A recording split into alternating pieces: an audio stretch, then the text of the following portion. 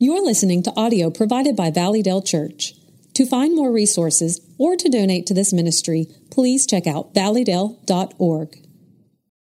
Hope you've got your copy of God's Word.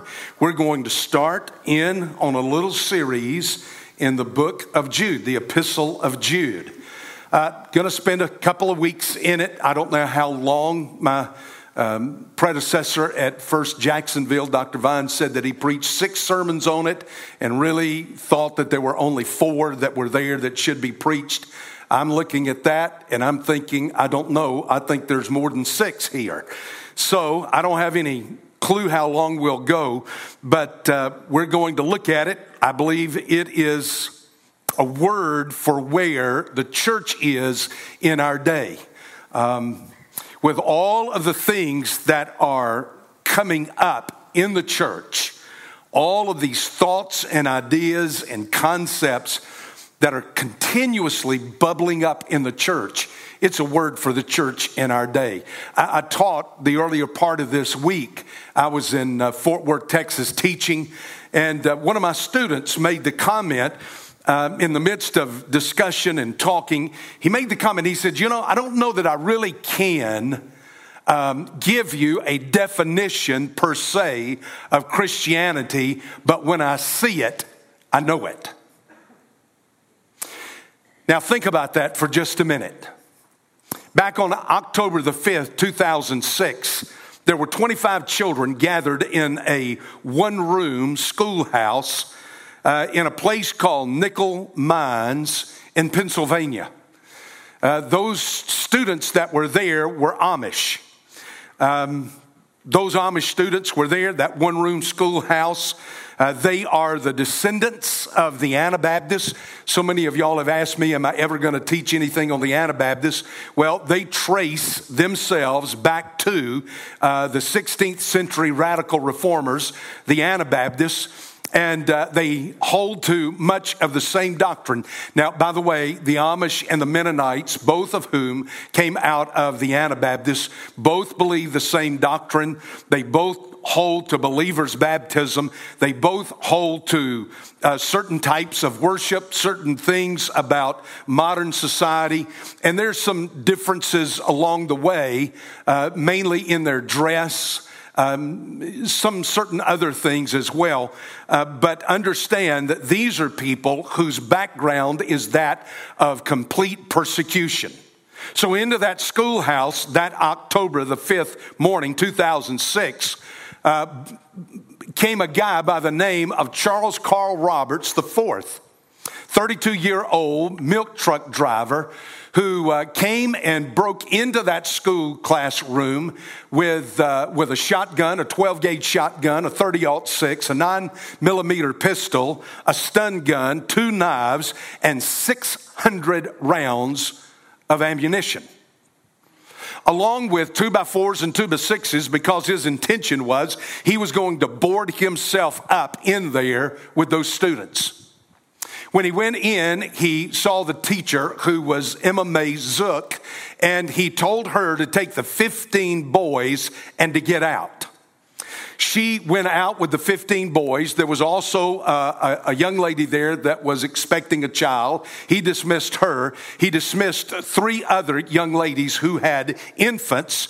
And as they left, Emma Mae ran to the closest farmhouse, got on the telephone, and called the police. Charles Roberts stayed in that courthouse, in that schoolhouse, tied up those 10 girls that were left. He tied their hands behind their backs and he stood them against a wall. They were aged 6 to 13 years of age. 10. The girls asked him, "What are you going to do with us? And why do you want to harm us?" And he looked at them and he said, "Because I'm angry at God." The oldest girl there, Marianne Fisher, stepped forward and she said this: "Why don't you shoot me and let these others go?" Her little sister, 11 years old, stepped forward and said, "No, why don't you keep me, shoot me, and let these others go?" one by one, these girls began to say that, and Charles Roberts became unnerved at how kind they were to him and how loving they were to each other. Within 9 minutes, the police showed up. And because he could not handle what he was seeing in these girls, and because he knew that the police had come way early, at point blank range, he shot all 10 girls. He killed 5. 5 others were wounded, some severely, but the other 5 survived. He killed 2 7-year-olds, an 8-year-old, and a 13-year-old.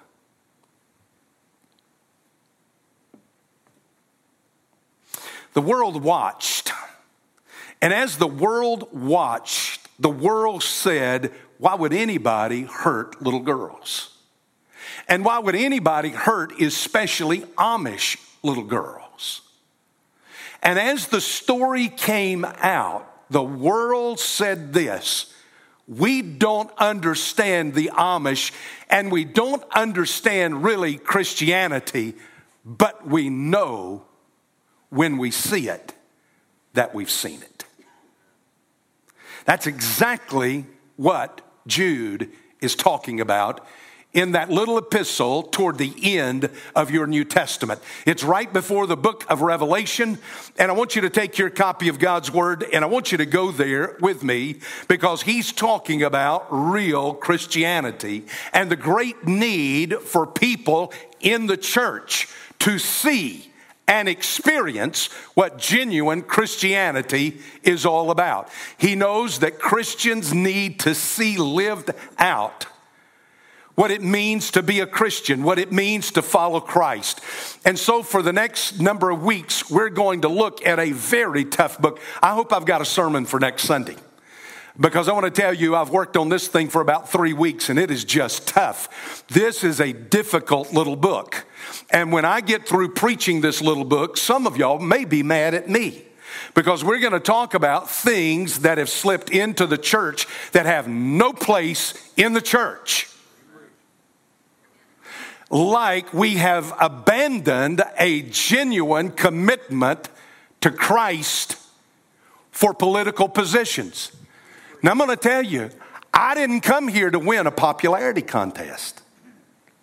So if it upsets you, you just be upset. You know what? I bet you get over it. But I'm going to tell you, there are things that we have put in the place of Christ and His Word that we get hot and bothered about in the church. And some in the church are far more concerned about who's president and who's not president than they are their own family members who are going to die and go to hell if they don't share a witness with them. Hey, now let's just sit there. Amen. Amen. That's what Jude's going to do. I promise you, I will root it all in the Word of Scripture. So go with me now, if you will, to Jude chapter 1. It's the only chapter you've got. So if I get up here and say go to Jude 3, don't fall for it. Verse 1, verse 2, and I'll just get into verse 3, and hopefully next week we'll come back and we'll begin to look at what's going on in the rest of 3 and into chapter 4. By the way, let me point out, because this is introduction, let me show you the main verb in the entire 25 verses of Jude. The main verb is right there in verse 3, contend. Contend for the faith. Contend earnestly for the faith which was once handed down or once given to the saints. Now that's the main verb. Everything in this little book is going to revolve just around that. So you need to mark that, keep that in your mind. This is exactly what Jude is calling the church to do. Now, let me show you a second thing about Jude. It's interesting that Jude and 1st and 2nd Peter just walk hand in hand with each other. In fact, if you remember back, just keep your finger right there in Jude, go back and look at 1 Peter chapter 1. 1 Peter chapter 1, you remember Peter is writing to the church scattered across all of this area, Pontus, Galatia, Cappadocia, Asia, Bithynia. He's writing to the churches across this whole wide area, basically what we know as modern day Turkey today. He writes them, and he writes them because they have come under severe persecution, or persecution that is becoming increasingly more severe. So he writes them. Their families have turned on them. Their business partners have turned on them. Society, their neighbors, their friends, their community has turned on them. Listen to what he says. Chapter 1 of 1 Peter verse 6. In this you greatly rejoice, even though now for a little while, if necessary, you've been distressed by various trials. You're having your property taken. You've lost your job because you have put your faith in Jesus Christ. You've had family turn on you because you've put your faith in Jesus Christ. You've had friends that no longer will socialize with you because you are now a follower of Jesus Christ. And he comes on over in chapter 4, and listen to what he says in verse 12. Beloved, don't be surprised at these fiery ordeals among you, which comes on you for your testing, as though something strange were happening to you. You should understand as a believer that the world is going to reject you and persecute you. So all the persecution in 1st and 2nd Peter was coming from outside the church. When you come to the little epistle of Jude, the persecution now, or the problem, or the situation, or the trouble is coming from inside the church. You remember, I just happen to remember this, and every time I think about Jude and I think about all the trouble coming from inside the church, I happen to remember, because I lived through the 60s, and I was young enough to remember the 60s. If you grew up in the 60s and you were teenagers or older, and you say, I remember the 60s, nobody that were teenagers or older remembers the 60s. But I was young enough that I was not in all of that. I remember back this whole thing that took place, and that was, it may have taken place in the late 50s, when Khrushchev sat in the United Nations, took off his shoe, banged it on the desk that he sat at, and he promised America, he said, we will take you over and never fire a single shot because you will rot from the inside. That's what happens a lot of times. I think Khrushchev was a prophet. I didn't read him in the Old Testament, but I think he may have been a prophet. That's what happens to a lot of the church. That's where the church was headed in Jude. There was a lot of rottenness that had come up in the church that was bothering the churches. Now, watch this. Note this. Put your finger there in Jude. Go back to 2 Peter chapter 2. Because Peter is warning the Christians. He says, I know you're going through persecution. I know the Roman government now, because Peter was in Rome when he wrote this, that the Roman government is now killing Christians, burning Christians, feeding them to various animals, lighting them on fire, doing various things. So Peter writes and he says, listen, I know that's happening, but he says, let me tell you what else is going to happen. Speaking and referring back to the Old Testament, the Old Testament people of God, false prophets also arose among those people. In the history of Israel, there were false prophets that rose up and pretended to speak from God. Just as there will also be false teachers among you who will secretly introduce destructive heresies, even denying the master. Can you say with me, deconstruction? Any of y'all ever heard that? Come on, you young people, I know you've heard it. Hadn't you heard it? Why don't you raise your hand? Y'all just nodding at me. Yeah, raise your hand. I have heard of deconstruction. Sure, I know they have. Go ask one of them what deconstruction is. We're going to talk a little bit about deconstruction. You say, what is deconstruction? You have to come back, and I'll tell you.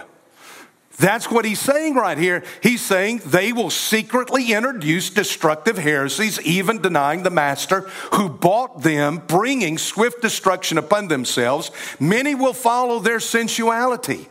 And because of them, the way of the truth will be maligned. And in their greed, they will exploit you. Now listen, that's not always a greed for money. A lot of times it's a greed for position, or a greed for popularity, or a greed for notoriety.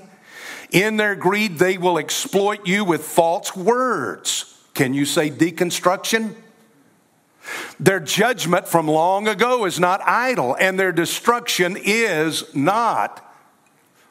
Wickedness never takes a holiday. It never goes to bed.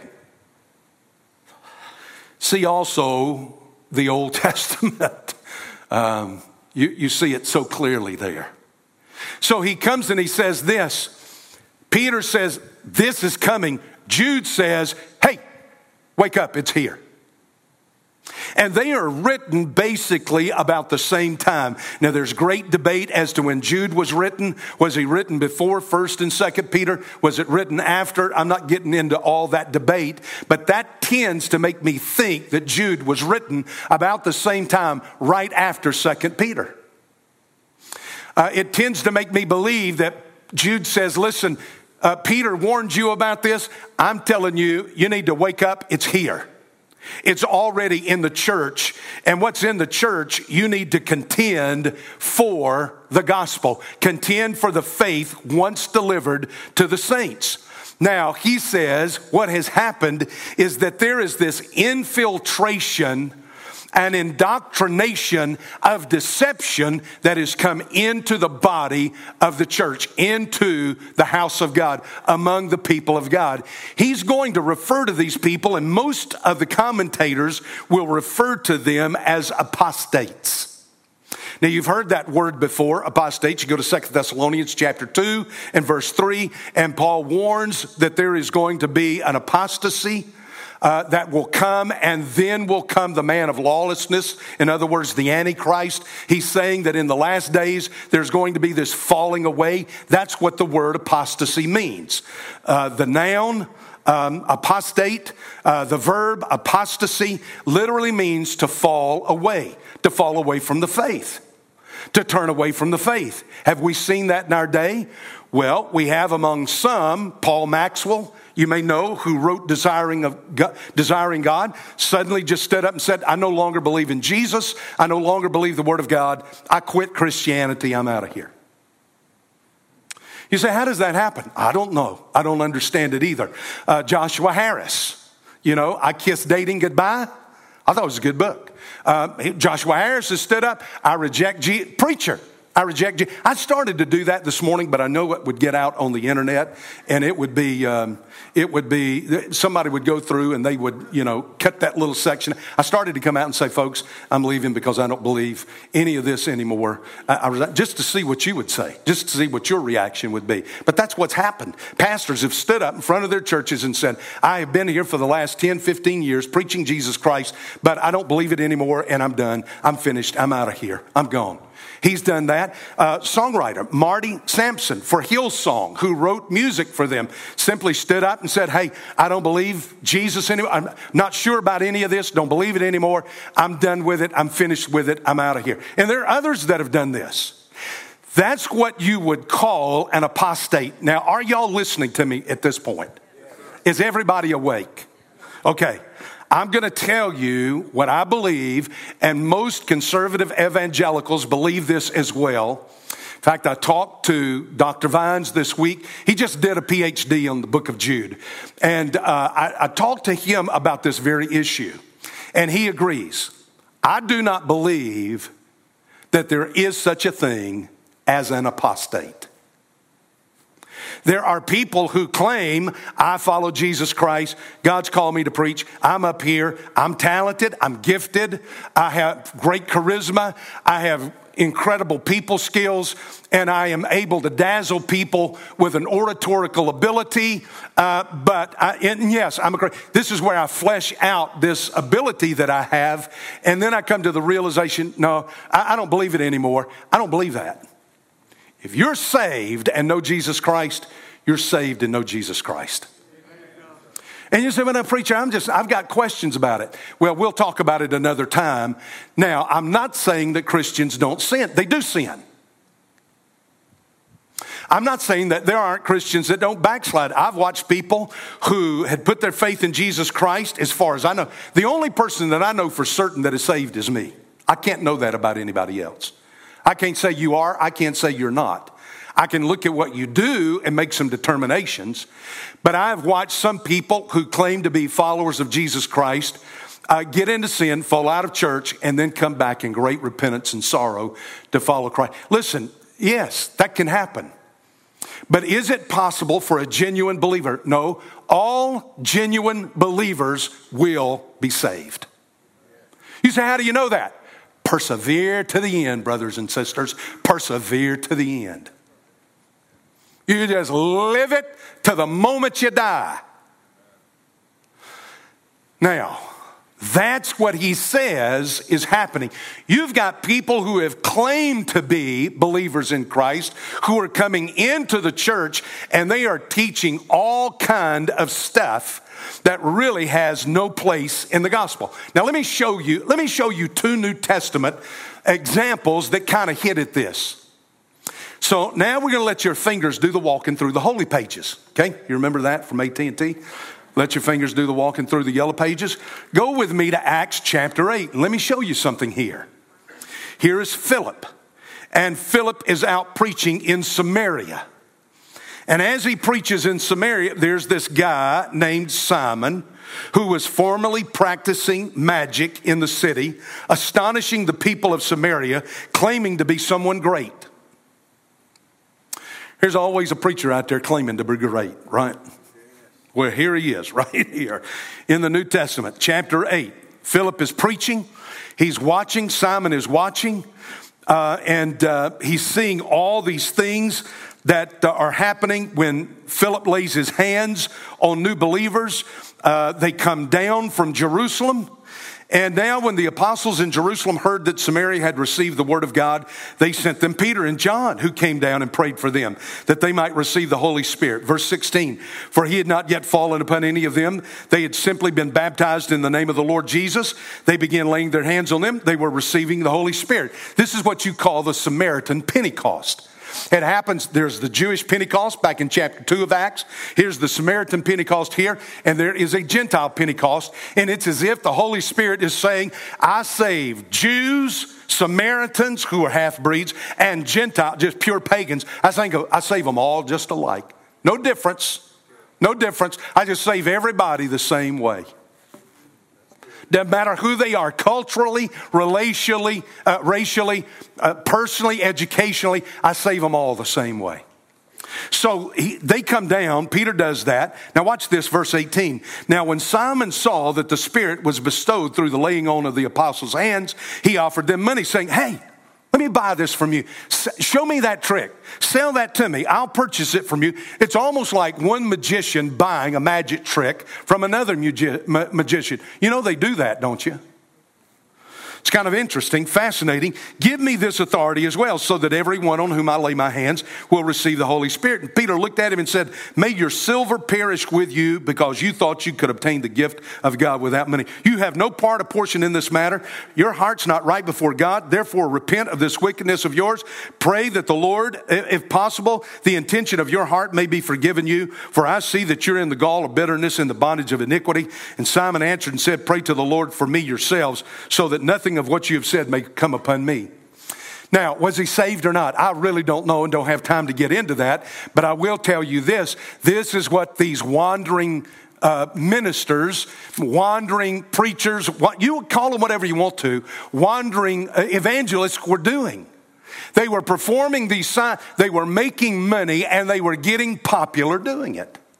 And you see right here where Simon, the magician, sees this happen. And Peter says, hey, man, sell me that. Sell me that ability to do that. And Peter jumps all over him. He contends for the faith once delivered for the saints. You see that? Yes, Pastor. Yes, yeah. Okay. All right, good. Chapter 19 of Acts. Chapter 19. You come to Ephesus. Paul is at Ephesus. Look at verse 11.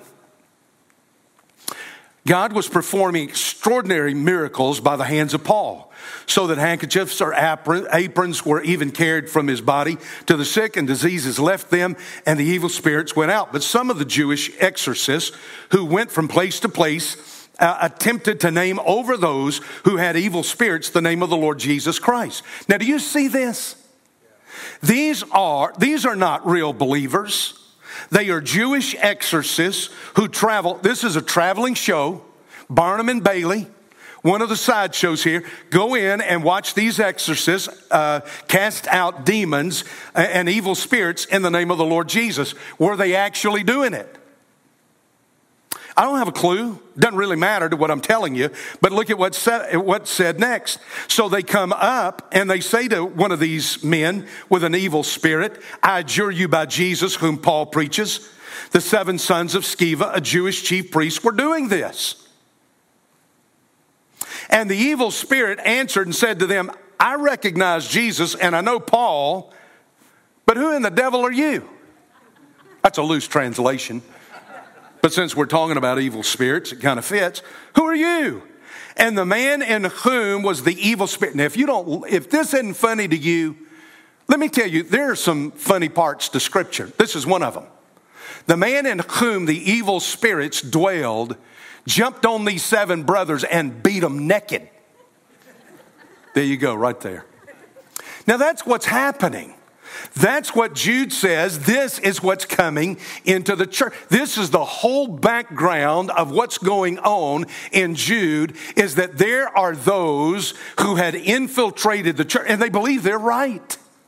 They believe that they really had, listen, I'm coming in here and I've got this new concept about this or that or the other, and I want you to listen to me. Don't put your Bible away and just listen to what I'm talking about here. They infiltrate the church and they begin all of this deceptive teaching, thinking that they are right, thinking that they are true, and they're beginning to draw some of those who've trusted into Christ into following error and misinformation.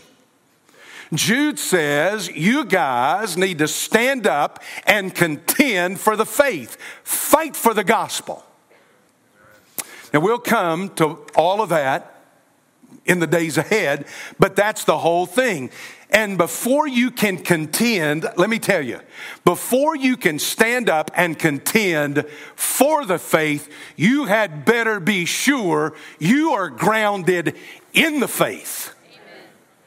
Or you'll end up like a son of Sceva, get your clothes beat off of you. Now to Jude. Jude, verse 1. Now let me show you what he's coming to do right here. Something's happened. In the midst of writing to them, he changes verb tenses, which tells me that's very poor English. Don't do that. You'll be graded off. But it is really good New Testament. It tells me what's happened. Look at verse 3 instead of verse 1.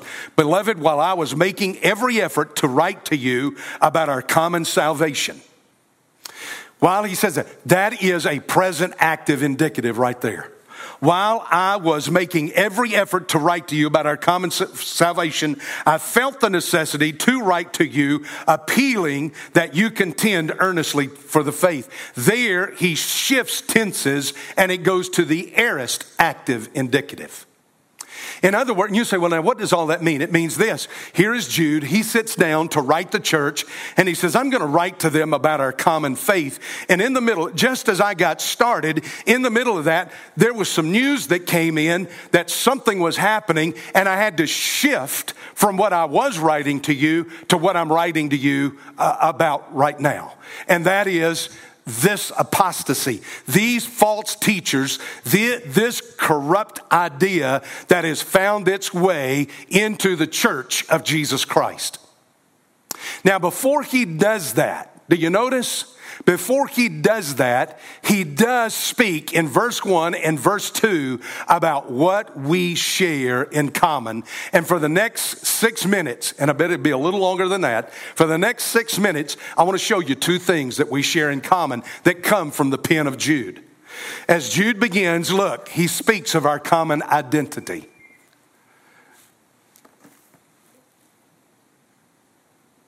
bet that was your brother trying to call me. Which I will beat the clothes off of him if it was later. Okay, now watch. He comes and he says, listen, this is what we share in common. Now he's speaking. I'm going to wrap this up by showing this to you. He's talking to every one of us in here now. Jude, now notice, Jude has a penchant for triplets, for saying three different things or using things in triplet. Jude, a bondservant, which literally means a slave. Jude, a slave of Jesus Christ, a brother of James. Three names, three nouns. Jude, Jesus Christ, James. Isn't it interesting that he puts himself on one side of Christ and his brother James on the other side of Christ? Who's in the middle? Who's in the point of emphasis here? Jesus Christ. And he comes and he says, I am a slave. He doesn't even mention that Jesus is his half-brother, that their mother is Mary. Joseph was his father. Joseph was James' father. Mary was all three of their mothers. But Jesus is the living Son of God. She was a virgin when she conceived. And so he comes now and he says, this is who I am. I am just a slave of Jesus Christ. He comes and he says, to those who are the called, beloved in God, the Father, and kept for Jesus Christ. Now he makes three statements there. He's going to make three statements in verse 2, by the way. But he makes three statements here, and he says, this is what we share in common. Speaking of himself, speaking of his brother James, speaking of every believer, he comes and he says, these are three things that we share in common with each other. Number one, what do we have in common? It is this: we share a common call. Do you see that? He says, to those who are the kletos, called. Kletos, not ekletos. That's what Peter says in 1 Peter. He calls us the ekletos, the chosen ones. Here we are just simply the called. We are part of those who have been called. And by the way, let me point out something. Who does the calling? The Holy Spirit. Go back to John chapter 16. Look back at John chapter 16 for just a minute and listen to what Jesus says there about the Holy Spirit. He comes and he calls us. How does the Holy Spirit call you? How do I know that I'm being called by the Holy Spirit?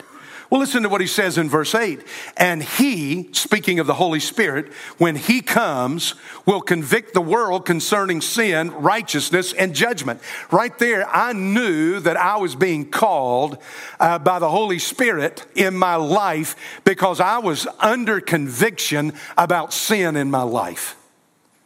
I was getting convicted about sin in my life. I was getting convicted about the judgment of God on my life. I was under conviction about the fact that I wasn't living the right kind of life. That's how the Holy Spirit calls you. He says, and he, when he comes, will convict the world concerning sin and righteousness and judgment. Concerning sin, because they do not believe in me. Concerning righteousness, because I go to the Father. You'll no longer see me. Concerning judgment, because the ruler of this world has been judged. I've been following the ruler of this world, and I'm now under conviction, and I realize judgment's going to fall on him, which means judgment is going to fall on me. And so the Holy Spirit begins to call me by convicting me. You may be sitting here right now, and it may be difficult for you to sit in this place, not really because of what I'm saying, but because the Holy Spirit is calling you, and in the call of the Holy Spirit is the conviction of God about sin in your life. That's how I came to Christ. That's how we all came to Christ. And Jesus said, you can be sure when the Holy Spirit speaks, he's going to be talking about me.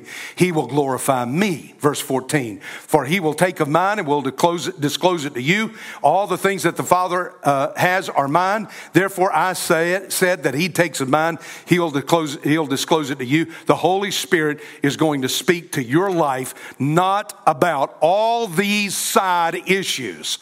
social justice, CRT, deconstruction. The Holy Spirit is going to speak to you about Jesus. That's what he's going to talk to you about. He's not interested in what's going on YouTube. He's not going to discuss with you what's happening on channel 362 and some goofballs up there is preaching a prosperity gospel. He's going to talk to you about Jesus. And he's going to talk to you about the sin in your life if you've never been forgiven by the blood of Jesus Christ. There's the first thing. I have 7 seconds left. Here comes the second thing that we have in common, not just the call, that's how we're saved, but we are beloved. We share this common love, beloved in God. He says that you and I are beloved in God. Now, normally we think of that being loved by God, but it is not loved by God. It is loved in God, and there is a difference, and he is making that difference to show you something. What does it mean to be loved in God? To be loved by God means God loves me. Is that true? Yes. But to be loved in God means I'm enfolded in the love of God. I am enveloped in the love of God. I am encased in the love of God, so that no matter where God goes, I go with the love of God, and no matter where I go, the love of God goes with me. Jiminy Cricket. What an unbelievable thing that we share in common. God has you enfolded in his love. He has me enfolded in his love. He has you encased in his love. We share that in common. The love of God in Jesus Christ. Listen to me. God loves you. He loves you. He loves you. Go find that in the world. And the third thing that he says we share in common is this: we are kept for Jesus Christ. It's the keptness we share in common. You say, well, that's not a word. It is now. I just made it up. You just heard it. There is a keptness to us. We are kept in Jesus Christ. We are kept for Jesus. We're kept by God for Jesus Christ. Now, do you remember what Paul said? I'm running through this. I'm going to end here shortly, I promise.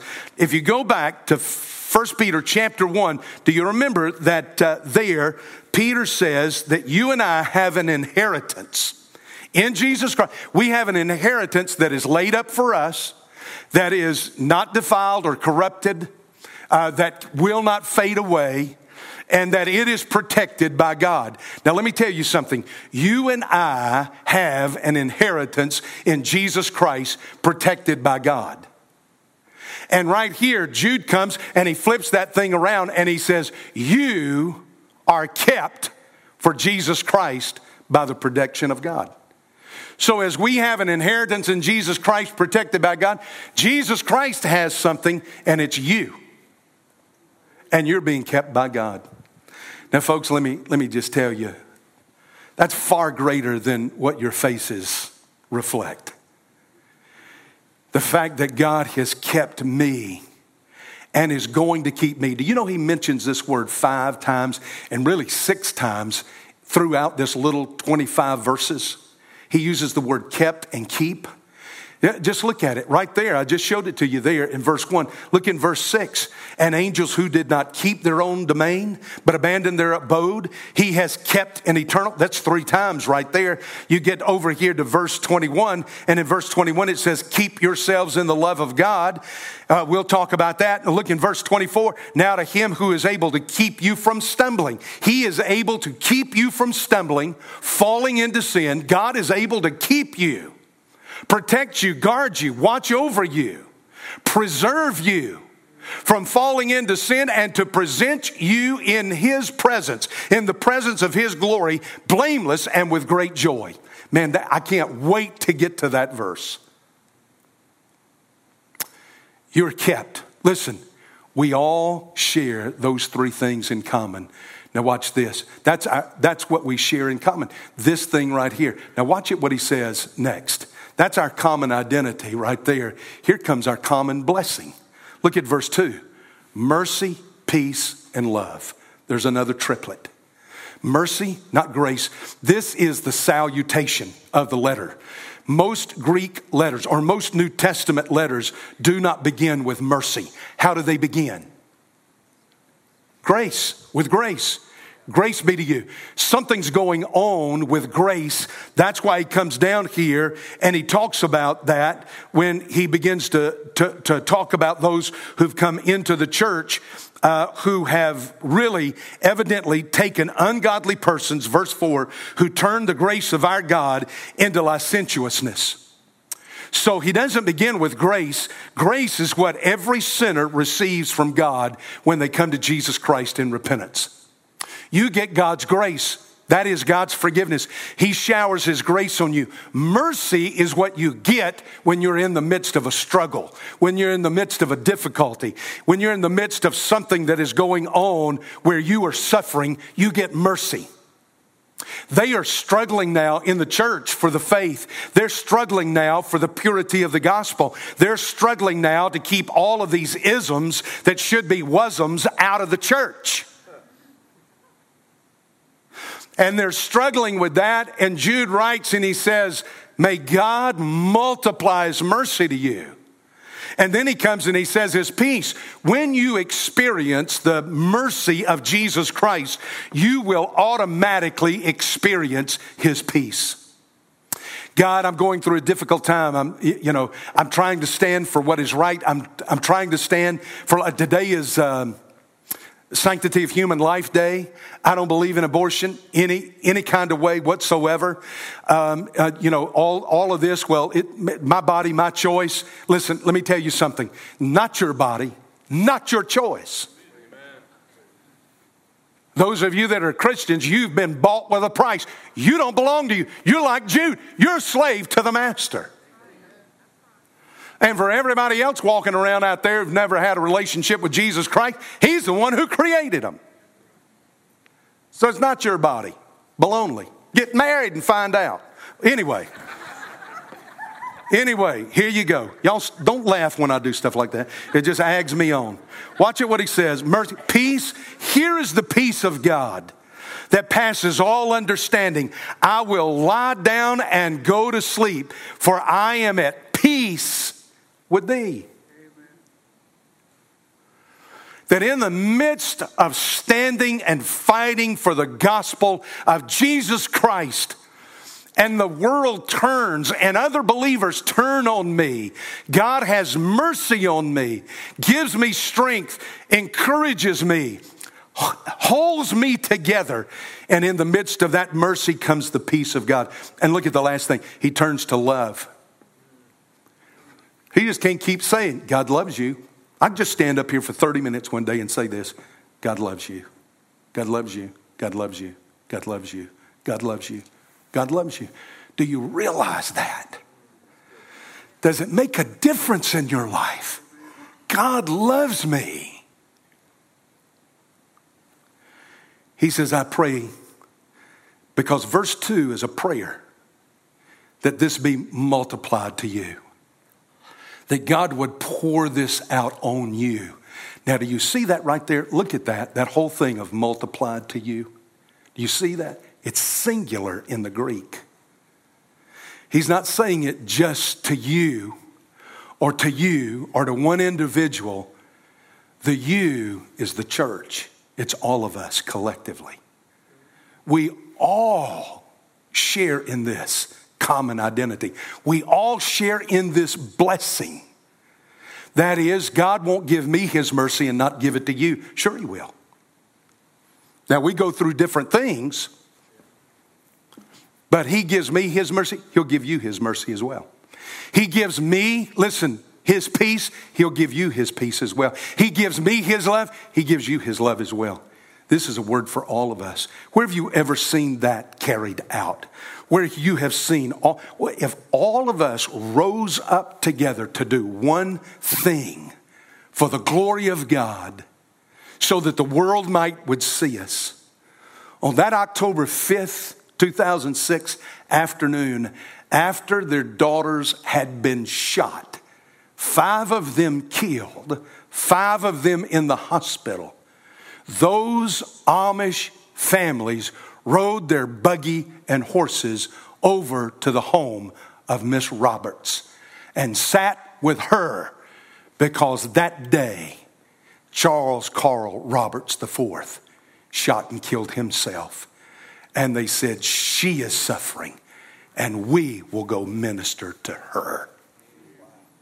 They went not only to her house, they went to the home of the parents of Charles Carl Roberts IV, because they said, those parents are suffering. They have lost a son, even though that man killed our daughters and wounded our daughters.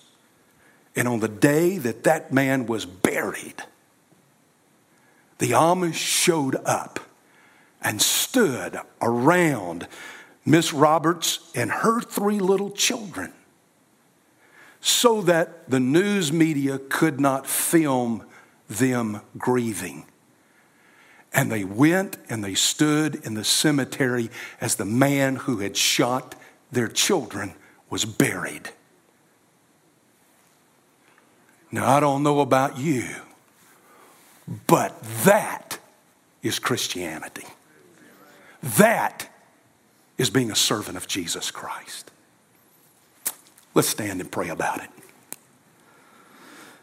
Whew, Father, your word has the ability to shake the foundation of our life without cracking it. This is something that has shaken me. Father, I want to live like a true believer, and I want to contend for the faith once delivered to the saints. Father, I pray for that person that's here this morning who's never trusted in you as Lord and Savior, and your Spirit is speaking to them right now. I pray, Father, that what they hear is that God loves them and that Jesus loves them and has died for them to forgive their sins,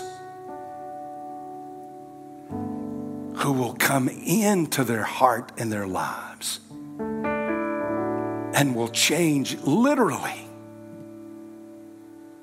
all of their wants and desires, so that what they want and desire is to magnify you. I pray for that one, Father, today that needs to come and say, I will follow Jesus Christ. But for the score of us that are here, Lord, that sit so comfortable in our Christianity, disturb us, unsettle us, and help us, Father, to become men and women who are willing to contend for the faith, but that we have first made sure that we are grounded in the faith. For I pray it in Jesus' name. With your heads bowed, I have no idea what God is saying, how God is speaking to you. But I implore you to come to Jesus. Give your life to Him. Come and be a part of this fellowship if you're visiting. You've trusted Jesus Christ. You need to be a part of a local church. You need to stand with the body of Christ and not just out in the shadows somewhere. For those of you that are here and you've never trusted Jesus Christ, come today and put your faith in Him. Christian, come and get at this altar. Young people, listen, if God is speaking to your heart about ministry, surrender to this awesome God who has enfolded you in His love. You come now as we wait. Thank you for listening to this recording from Valleydale Church. To find more or to connect with us about what you just heard, check us out at valleydale.org.